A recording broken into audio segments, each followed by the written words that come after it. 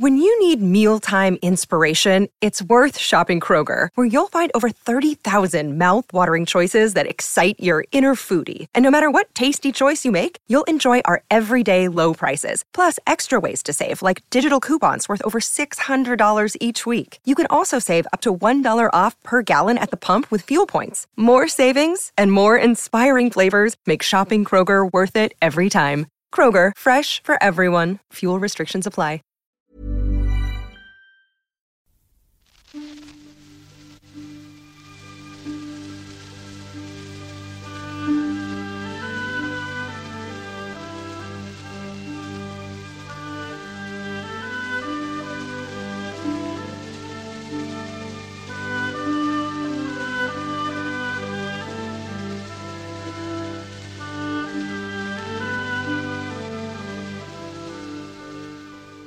I was below on Gergriffin Street, still there.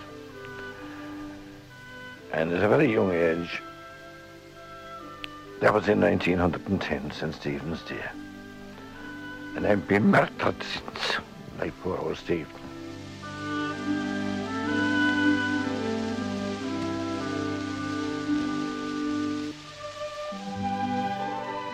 I went to the Presentation Convent School, which was a free school. There was no such thing as money or anything like that. And I made my first communion from the Presentation. And then I graduated to the Christian Brothers in Sextonses. And I went to school there.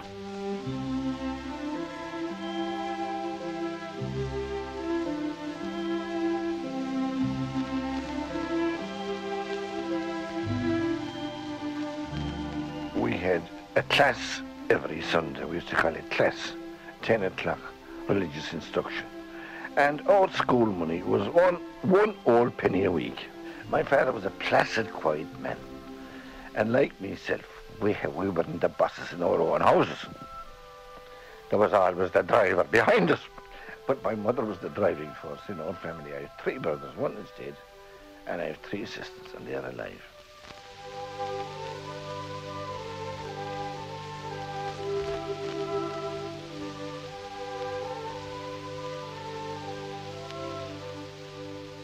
We lived below Gergriffin Street. Well, it was a fair house. We had running water, which very few people had. We had gas light in the house, which very few people had. It was all lamps and candles that time. We had toilets arranged sanitary, which no one had, or very few people. It was all old buckets and out in the road and all that class of thing. And we were fairly comfortable. We had no money, or we had no, but we had something. My father was an accountant in his own way. There was a printing company, Ben O'Connor and Company printers. And he was the clerk or the accountant or whatever you like. He was doing all the clerical work in this place. And he was a very religious man and a very methodical man. And if he had handwriting, it was like that perfect hand. And he could add three lines of figures together up, pound, shillings and pence. Look at them, up along that way. And down there. No tit, and cash register, computers, or anything like that. It was all up between his ears. And then during the Black and Tan time and the Civil War, my mother was an old thorough touch. She was mad Republican. And at that time, Limerick was full of lanes. You could look from one lane in the house into another, and the clothes would be hanging out the window to dry. And what they had, they used to put the sweeping brush out the window, and there was a rope going out along and a triangle, and that's the way that the clothes were dried. At that time, lo and behold, you have to give a half a crown to get possession of these houses to Larkin. Wasn't it Larkin? It was. And they were getting them by the no time. And there was a rush from all the slums, every place, up to these Georgian houses. And then you want to come up with a chair, that's my house. Cheering, that's mine. It's mine. And there they were, all these beautiful houses. And even where we're living now, where you're sitting, they took these over. The British cleared out. Well, you see, they were turned into tenements, the houses were, and they absolutely destroyed them. Because they They sat on the steps, and all the children were sitting and squatting on the steps, and the washing out the window, blowing. I stuff you up the chimney pot, the chimney pot, the chimney pot. I stuff you up the chimney pot, and why, oh, you, the chimney pot is cleaner. I remember Mick Hockney. No, I remember him quite distinctly. When his wife was killed, she was shelled out in Adair. She was the driving force behind him and behind all the Republicans at the time. She was an out-and-out Republican. And the Free State forces? And shelled the Adair Hotel, and he happened to be there. He was injured. He had a flesh wound here. And he was at one side of the hotel, and she was at the other. And when the shelling started, she ran across the veranda to try and get to get him out, and she was blown to bits. But then he made his way to our house, because she was one of my mother's best friends. And Mama put him up and had him. And I can remember that. I can remember he being in the house, and I can remember he getting up in the middle of the night and going into Mum and Dad's room. You know, he used to say, oh, Peg was her name. Peg is in the room with me, and all that sort of thing. Nicky Danford, the captain, they used to call him. He was an out-and-out Republican, and he was on the run. And he was trying to get, you could get through our garden and get onto the Abbey River, and they'd have boats there, and they'd get away. So he was running, and my mother said to him, don't, Mickey, she said, don't. I'll put you in my loft, and you'll be safe. And he said, no, Mrs. Handley, he said, the children. He said, I'd be afraid that the children would be injured. And he went down and got onto the boat, but was captured.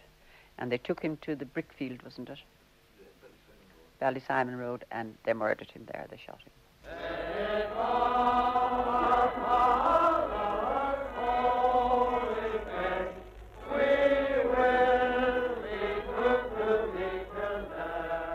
My father was in the Sacred Cincture. He was a prefect in there. He was a prefect, you know, in the Third Order and the Franciscan. But a very simple, quite kind man.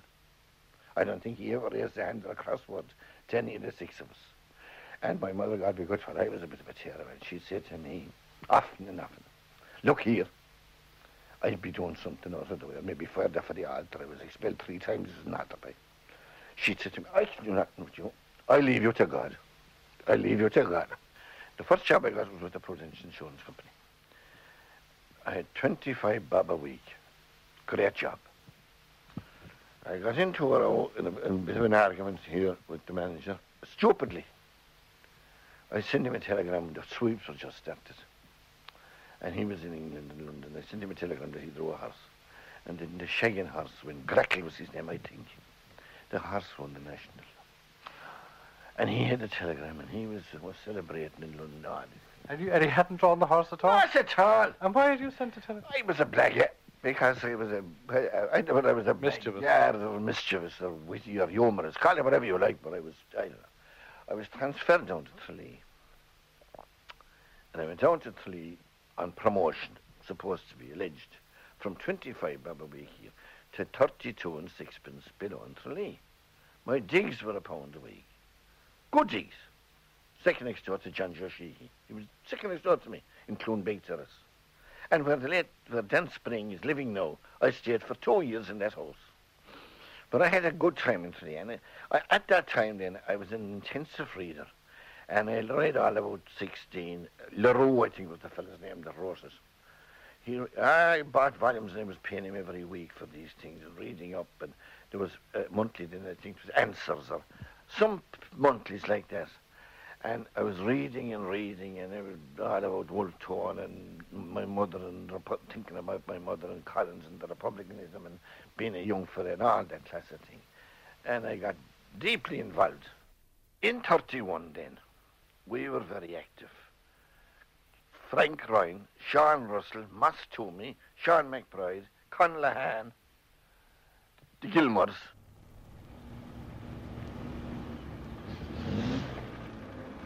McBride came down and he was driving a Fiat car. One of them with the roof, so, you know, the folding roof over it. And a bulldoze, I'll never forget it, a brass bulldoze, radio on it. What do you call it? radiator on it. And he pulled up at John Joe Sheehy's office, the New Ireland Insurance, opposite the Benner's Hotel at the chapel. And he went into Sheehy. And we had arranged to meet out in Johnny Connor's house in Farmers Bridge. And McBride was in there.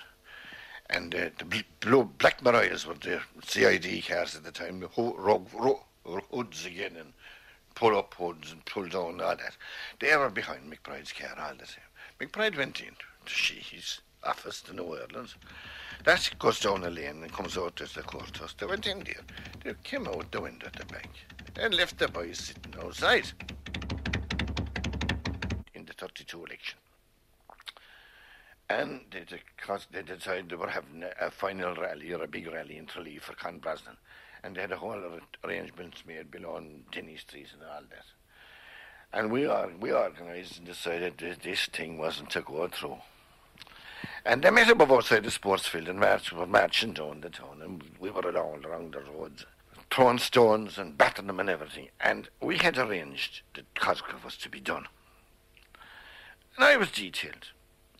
At the time, as I said, these motor cars, bonnets, and running boards, no such thing as a step at all. There was a board along, and you stepped on this and into the car. So, during the melee, they turned the car. We knew that they were going to start above at the sports field and walk down the town, march down with a band, or there were no bands. And they were marching down to Denny Street, and we decided to line the streets and stones and all that class of thing, which were there in the road at the time. There were no concrete roads that time. And I was detailed to do him. And he was coming up. And I jumped on I was young, and they were backing away from the meeting. It was abandoned anyway. But he was coming up. And I jumped on the running board. And I said, "You're for it." Before I knew where I was, I was in the flat of me back in the road. The driver gave me a nudge like that. A nudge in the belly or the chest or something with his elbow, and threw me in the flat of me back. At Motherwell Cross. I was only looking at it just below with Tenspring, and I came up that way, and I was showing the lads. They wanted to know where it happened. The rights and liberties secured by the treaty must be preserved.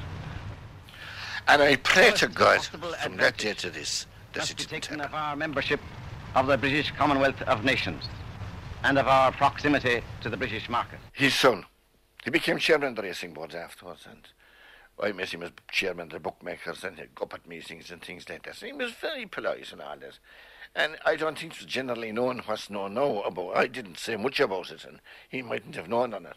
But since then, and I met Liam, and Liam is the greatest gentleman I know. The goal that we strive for, my worthy old friend, is the goal for which brave men and strong have given their lives, and that goal will be won when the blue shirts come marching along. Duffy out of the Guards, and Mick Brennan, Chief of Staff of the Army. So Duffy went off, himself and Ned Cronin. Wasn't it Ned Cronin? It was, I think, from Charleville. They formed the Blue Shirts, and he went around, and he was doing this and doing that and doing the devil. And they put on these blue shirts, and Dave went to town in a big way. These are Hitlerites, and these are fascists, and they're that kind of thing. And that the Fine Gael fellas were breaking up the Fianna Fáil meetings. That was it. And Duffy was going around, and the blue shirts were formed, and all that class of thing. They were holding meetings, and blue shirts, and fascism, and Dave went to town in a big way. And Duffy said he was going to go into Kerry. And he was going around the country, "I'll go into Kerry in spite of Marjorie." And we made up our minds, by God, if he comes, he mightn't go out the way he'll come in. And we sat down, and we planned, and we thought, and we said we'd do him anyway. Now, we had a man here in Limerick. I was in Torino at this time. We had a man in Limerick.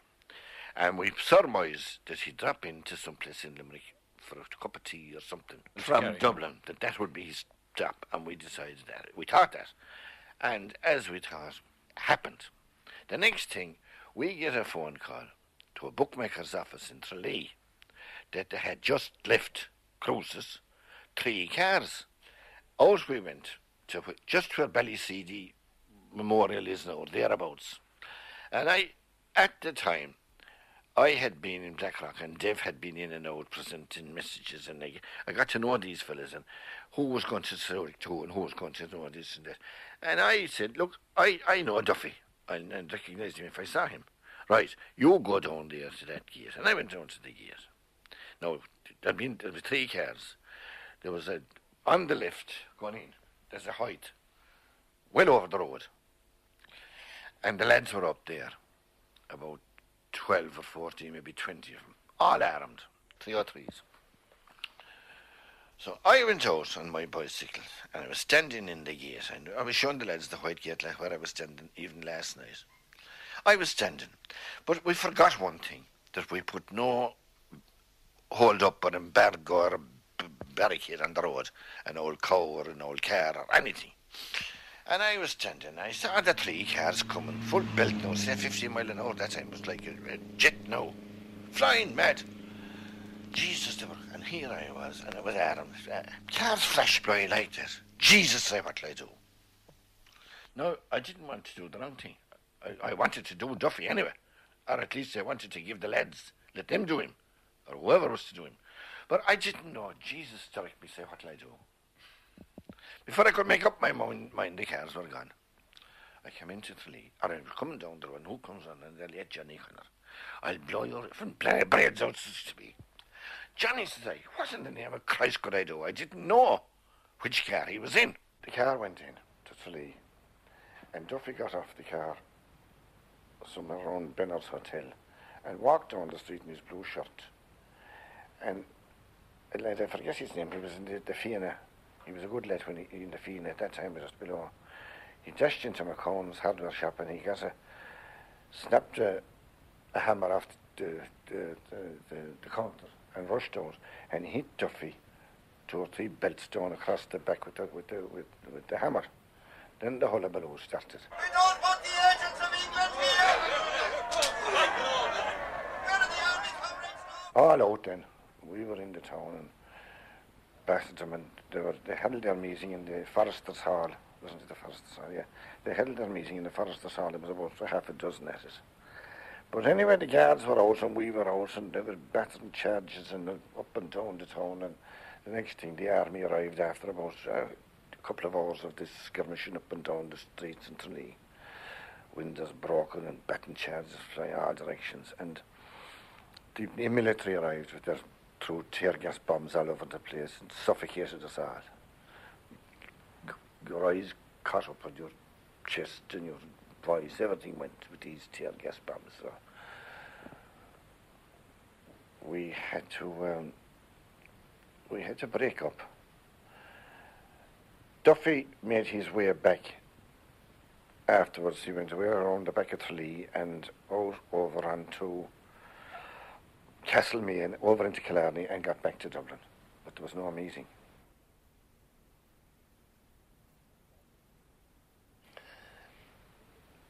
From those eventful times,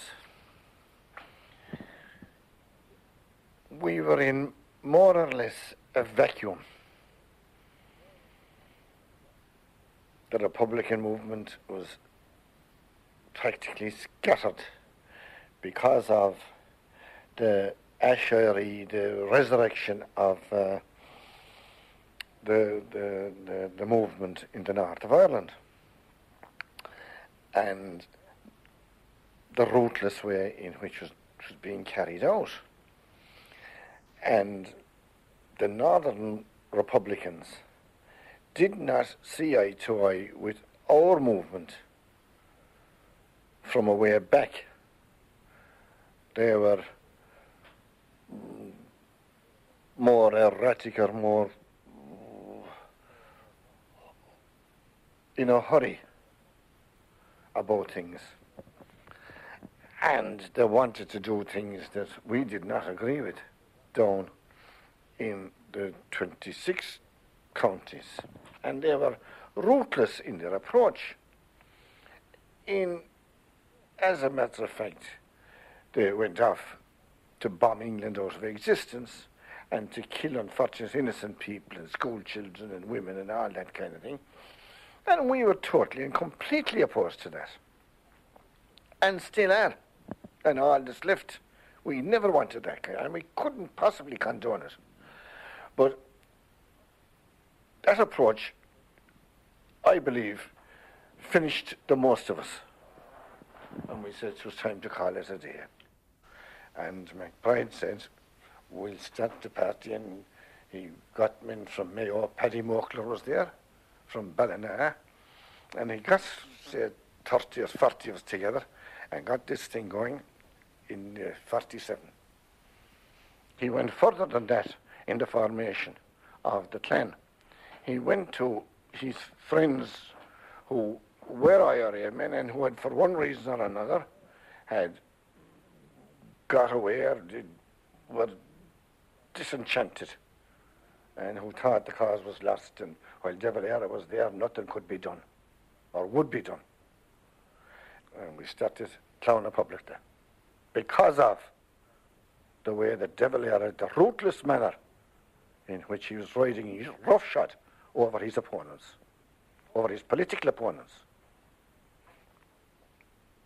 When you agreed with De Valera, you were a great fellow, and he looked after you. And he did look after all his old pals that did look after him and who sided with him, by way of this thing, a jobbery here and jobs there and all kinds of appointments here, there and everywhere. Round holes and square pegs and all kinds of things. Then Sean, you see, was the type that he involved women as well. And he considered the woman's point of view, you see, and which was a new thing in those days. I mean, women weren't considered at all, nor considered in any way. Howsoever, anyway, we used to be chatting and talking here. He'd come down to the kitchen to me and say, "Don't bother about me now, Peg, I'll cook my own breakfast." And he was that type of man, very natural, human man. So anyway, I started then. Then Ted went then, and Ted failed. And then the clan was started, and then Steve, the corporation election came up. And that was in 1951. And I was pregnant on young Tady at the time. And I had to stay in bed for 8 months before Tady was born. And I was in bed all through this hullabaloo. But howsoever, anyway, my father came up and he brought me a book. And I used to hold meetings even in my room. And I had a group of women. But when I got on my feet then, after Tady was born and things like that, we started this ladies' group, Housewife's Choice. And I'll never forget the day that we wanted to have a meeting, and we didn't have any place to have a meeting. But Steve arranged anyway that we could have a meeting down in the town hall. And Chrissy Morrissey arranged this, and she had banners and everything. Housewife's Choice, Steve Coughlin, the Housewife's Choice. And we marched down O'Connell Street, right down that other street, right down to the town hall, and banners and everything flying. And we held our meeting there. And about 50, at least 50 women. And we went out on our own. And we got all the difficult places to go to. The women were sent to all the difficult places to go to, where we thought we wouldn't get a vote at all. Like the Irish states and places like that, you see, where there were completely different people altogether. And we'd have to go there, and we'd have to canvass all the difficult places where the men took the soft options, in other words, where they knew he was safe all around here and all that place. But howsoever, we continued on, and we worked very, very hard, and Steve was elected. And he was on the council, and he was elected an alderman, even on his vote, and he remained an alderman for 30 years. Dave, 3 by-elections came up then. We fought the 3 of them on the slogan, "Put them out." We won 2 and lost 1. Sean won 1 and Paddy Kinane won the other in Arty Prairie. On that slogan, "Put them out," and we did. We let in the coalition government, but unfortunately there were too many bricks in a small fire. Too many big fish in a small pond. You had Clonataloon, you had Labour, National Labour, Official Labour, Clona Public there, Independence. You had a whole dog's dinner of politically formed there together, and trying to keep them together was something that no one on earth could do. But we got them out anyway. And that combination ran into trouble over the Mother and Child scheme proposed by Noel Browne as Minister for Health. I thought that he was a great person, a wonderful doctor, and most considerate. And he had, I thought, very advanced ideas, you know, particularly about women. I was sitting alongside him at the table during a dinner, and he said to me that, which I thought, you see, that he was just thinking about women, maybe. Well, I suppose he was too, I suppose. And he had this idea, I suppose, about women, that women should always be considered, and that sex, that twice a month was enough for any man to have sex with his wife. Now, those are the words he said to me. First of all, I objected to the very fact of a schoolboy who hadn't yet finished his learning days at school, was taken out and put into something of responsibility, the health of a nation. I objected to that, and I said, and many others like me, we objected because it was not the thing to do. You have got to come up step by step. He didn't. And when he came up overnight,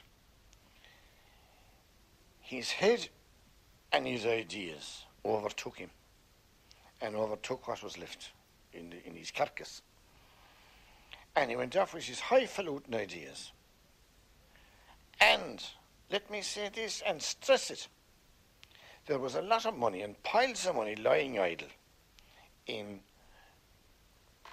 the sweepstakes money, hospitals trust money, lying idle, millions. And McBride pointed this out to Browne and told him, look, get busy on this. You can do something about this. You had TB, you know something about it. But the money is there, and don't forget it. It's lying idle in the hospital's trust. Get it out and go to work on TB. Well, I always found Noel a very gentleman, utterly, completely gentle, and a very nice man to talk to, and was always very interested in the woman's point of view, particularly where birth was concerned. He didn't believe that any woman should have more than about 2 or 3 children. I spoke to him one night at a dinner. He was sitting next to me, and that was his opinion. I suppose it was on account of his own mother, Who had suffered. so much, had a big family, and they all died of TB. And of course, then I got the impression later on, when I got to know him better, that he had a big chip, and not a chip but a block on his shoulder, about this mother and child scheme. And I don't think anybody ever understood it properly, what he was about or what he was trying to do and things like that. But of course, he was way before his time. He was a young doctor, and as Steve has said, he was brought into politics and put into a position that he was too young for. And he, as I said, he had these ideas, and which were very good and which are accepted now. We had a meeting in Dublin when McBride and Browne broke away at that meeting. And at the meeting, I said, before we left, we sat down at a meeting at 12 o'clock on the Saturday. We broke up about 8 o'clock on the Sunday morning. And as we were going, no lads say, look, no word to anybody. We'll all meet again now next Saturday and we'll decide on what we're going to do. And as Lord behold you, we were coming across O'Connell Bridge that Sunday morning, and there were the banner headlines across the got independent. And there it was, Labour, Clan split, and Browne and Hatton gone, and all that class of thing. And there was a black flag put out of the Clan rooms in Herbert Place over the Mother and Child scheme, and the way Noel Browne handled it, and the way he was photographed, that he was playing, oh yes, yeah, the way he was playing with the two sides, and he got himself publicly photographed with the two Protestant bishops. And MacBride took exception to this at our party meeting, why it was this done, and that he was playing this way and that way. So, anyway, it happened that the split came, and then I said, no, here's a chance to bring the clan back again, and I'm having a go for the mayoralty. Now, this was prompted me originally. Then I got down to work, and by chance or by connivement, I don't know, but anyway, I was elected. And I came back up the following week, and I came up to Sean, and he was in the Dáil at the time, and I came up to the room to him, and I said, show this and that and talking. And I said to him, look, I said, I am going to ring John Charles. For what? Says he to me. See, he won't see you at all. Oh, you know, I said, I'm telling you, he will. So I took up the phone and I rang Drumcondra. I wanted to speak to His Grace. Who's speaking? Steve Cock, Limerick. Just so I know. Well, next thing, John Charles comes on. Congratulations, Steve, and things like that. Says, I'd like to go out and pay you a courtesy call. Welcome, he says, I'll be waiting for you. Because he had taught me in Blackrock previously. And I said, I'm here in Sean MacBride's room. And I said, I haven't transport. And I said, Sean will bring him along. So we went out anyway, and lo and behold, he was as good as his word. He was waiting at the steps, sent some contract. Come on, into the room. And we went in and sat down. And I can tell you, I wasn't in much humour at that hour of the morning for any kind of ecclesiastical discussions or deep discussions. I was more intent in trying to bring back my health. And we were sitting down, and we went over the Mother and Child scheme, the whole thing with him. And he told us, look, what the way Brown used to call out to him and ask for advice on this and advice on that. And His Grace used to tell him exactly what he wanted and Brown used to leave him convinced that that would be done. And that's the way he would put it. And what did Brown do? He came along and did the very opposite. And the discussion went on those lines for, I was there maybe an hour or maybe more. And of course, the thirst was getting thirstier and thirstier. And the tea was coming in. And it was a big room. And I got up and I was going along the wall. Fine dry house you have, Your Grace. I just did a fine dry house. Oh yes, Steve, I got this done and I got that done and I did this and that. And of course, oh, fine dry house you have. And here I was. He didn't catch on to what I was at the time. It was over anyway. So Sean, for God's sake, we'll out the gear. There was a pub across the road. Sean, come on, I want to get a drink in here. So we went in, and he never thought of this. And it was later when I met the Holy Ghost men, I told a couple of them this story about the fine dry house. And lo and behold, there was a consecration of a bishop. I don't know if it's Bishop Maloney or Bishop Whelan. Bishop Maloney. He's still alive. He was out there from Scariff or Fakel or something. And we were all a lot of us were up at the ordination, consecration. Sean T was there and Dave and the whole lot of them. Sean T started to tell us about when he was in Rome and what he told the Pope. The Pope said the treaty was a great thing for Ireland. And I hit the table and said, you're wrong, Your Holiness. We won't accept it. And Sean T was in full flight now. It seems, I'm told this now, I don't know whether the truth, but he had a special cup, and it was just like an egg cup, and he'd keep downing this all the time. Oh, Shanti was well able to take his little sip. But anyway, he was telling us all about this. And the next thing, a priest comes down, and we were all back way down at the reception. There was the ladies and the piggy was up there, but they were all in another department altogether. They weren't allowed in with us at all, and we were all there, and we were at the back. I don't know how many of us, and we were away talking about ourselves and the young days and all that. Next thing, a note comes down by a priest on a piece of paper and hands me this note. Oh God, sorry, like everything else. And written on there was, not such a fine dry house today, Steve. JC McHugh.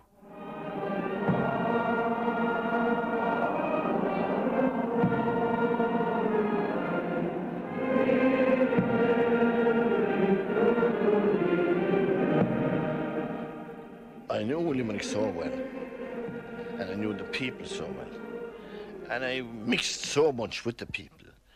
I said, I'll be able to meet them anyway, and I can do something or try to do something. And I sit myself down and I said, no, this is going to be a full-time job as I'm concerned. And at the time, I had 5 or 6 betting offices, and I had a public house, and I had 4 or 5 race horses. And neglected all those things and devoted practically all my time to the military. I was here, there, and fighting for this one and that one, and kicking up road governments for not doing this or doing that. And eventually I even fell out with De Valera over the neglect of Limerick as a developing city, particularly for the dairying industry. The dairy industry. And there was a chocolate factory to be on the way for someplace. And naturally Limerick was the normal and the natural place for it.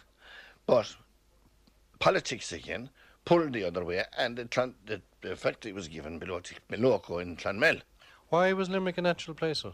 Well, it wasn't the centre of the whole agricultural area, and then all the surroundings. We had all North Cork, all Tipperary, all Clare, and all Limerick. And you had the milk factories and Cleves and the tradition of milk. Everything there. The factory was there, premises was there, everything was there.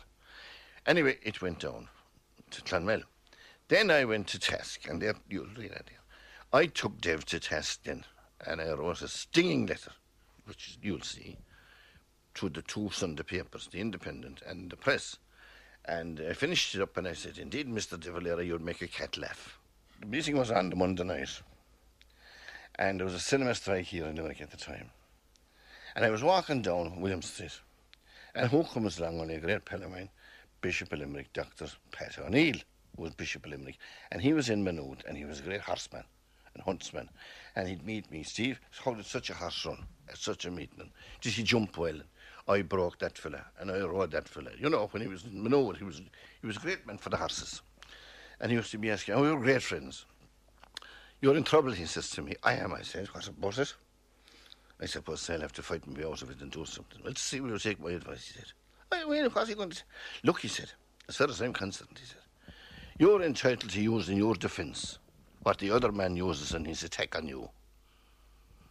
So because I thought, but God say thanks very much. And I sat down then to think, now, says I'm off to York. I'm off to York now, said I. And I went down, and I had a bag of chocolate crumb. Now, chocolate crumb means this is the dehydrated milk, coloured, with this coconut colouring on it. And it is in a little piece like nuts. And I brought down a bag of it, and I dished it, samples of it around to all the members of the council, off the chair. They didn't know what was happening. And then they got up, Alderman Dan Burke got up, he was mayor, or Fianna Fáil, and they all got up, one by one attacked me. What I had done to the Taoiseach and North Chief, and insulted him, Dara, and all this kind of stuff. I held my power, kept power dry. Then I started. One by one, I picked them out. You, what did you do?